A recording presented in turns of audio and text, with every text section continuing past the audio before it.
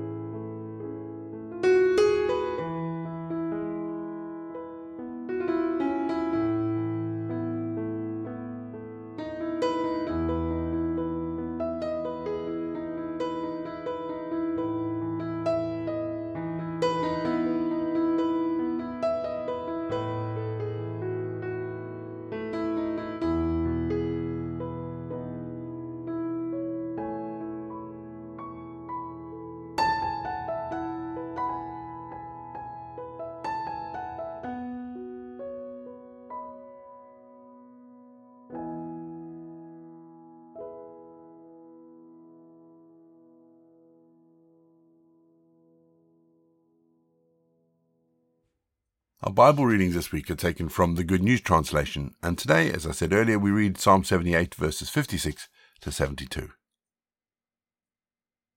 But they rebelled against Almighty God and put him to the test.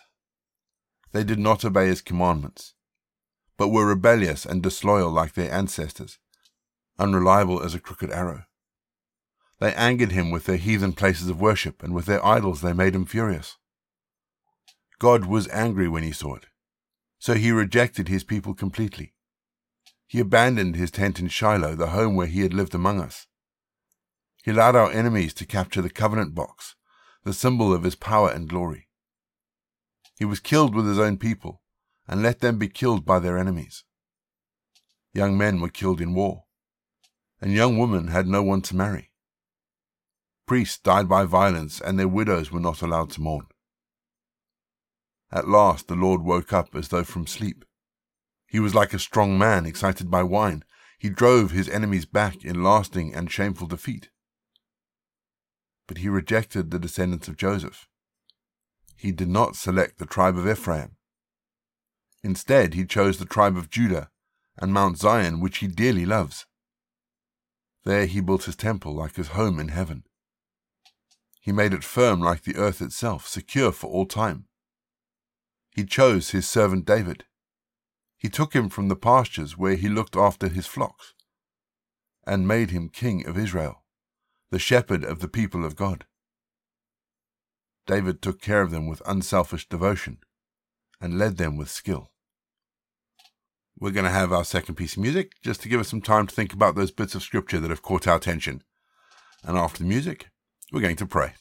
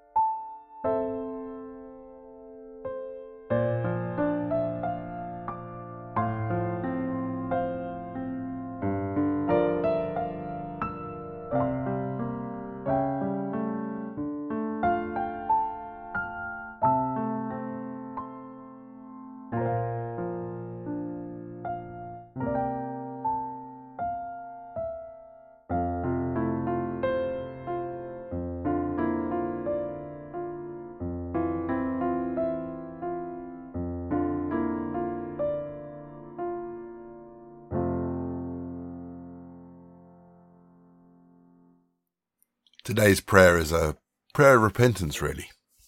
So let's pray, shall we?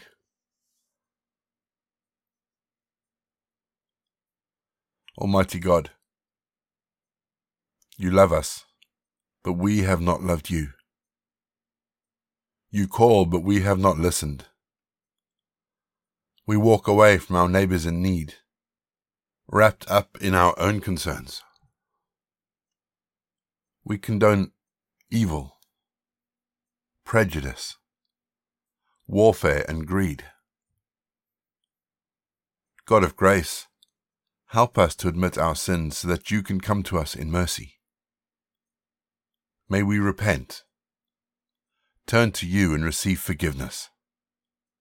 In Jesus' name, Amen. We say together the prayer that Jesus taught his disciples. Our Father in heaven, hallowed be your name. Your kingdom come, your will be done on earth as it is in heaven. Give us this day our daily bread. Forgive us our sins, as we forgive those who sin against us. Lead us not into temptation, but deliver us from evil. For the kingdom, the power, and the glory are yours, now and forever. Amen. The grace of our Lord Jesus Christ, the love of God, and the fellowship of the Holy Spirit be with us and remain with us now and forevermore. Go in peace to love and serve the Lord. You've been listening to Walking the Way. All the details for today's episode can be found in the show notes, including the scripture passages and credits for the prayers. If you want to partner with Walking the Way, if you'd like to donate towards the project, that would be amazing. We are looking at upgrading all our equipment, so any donations would be fantastic. Please head to www.givesendgo.com/walkingtheway. And for more information, head to rayborrett.co.uk. You can find me on Twitter, Facebook or Instagram. Don't forget you can also listen to us on TuneIn and YouTube. My name is Ray, and so until next time I'll be here waiting as we continue walking the way.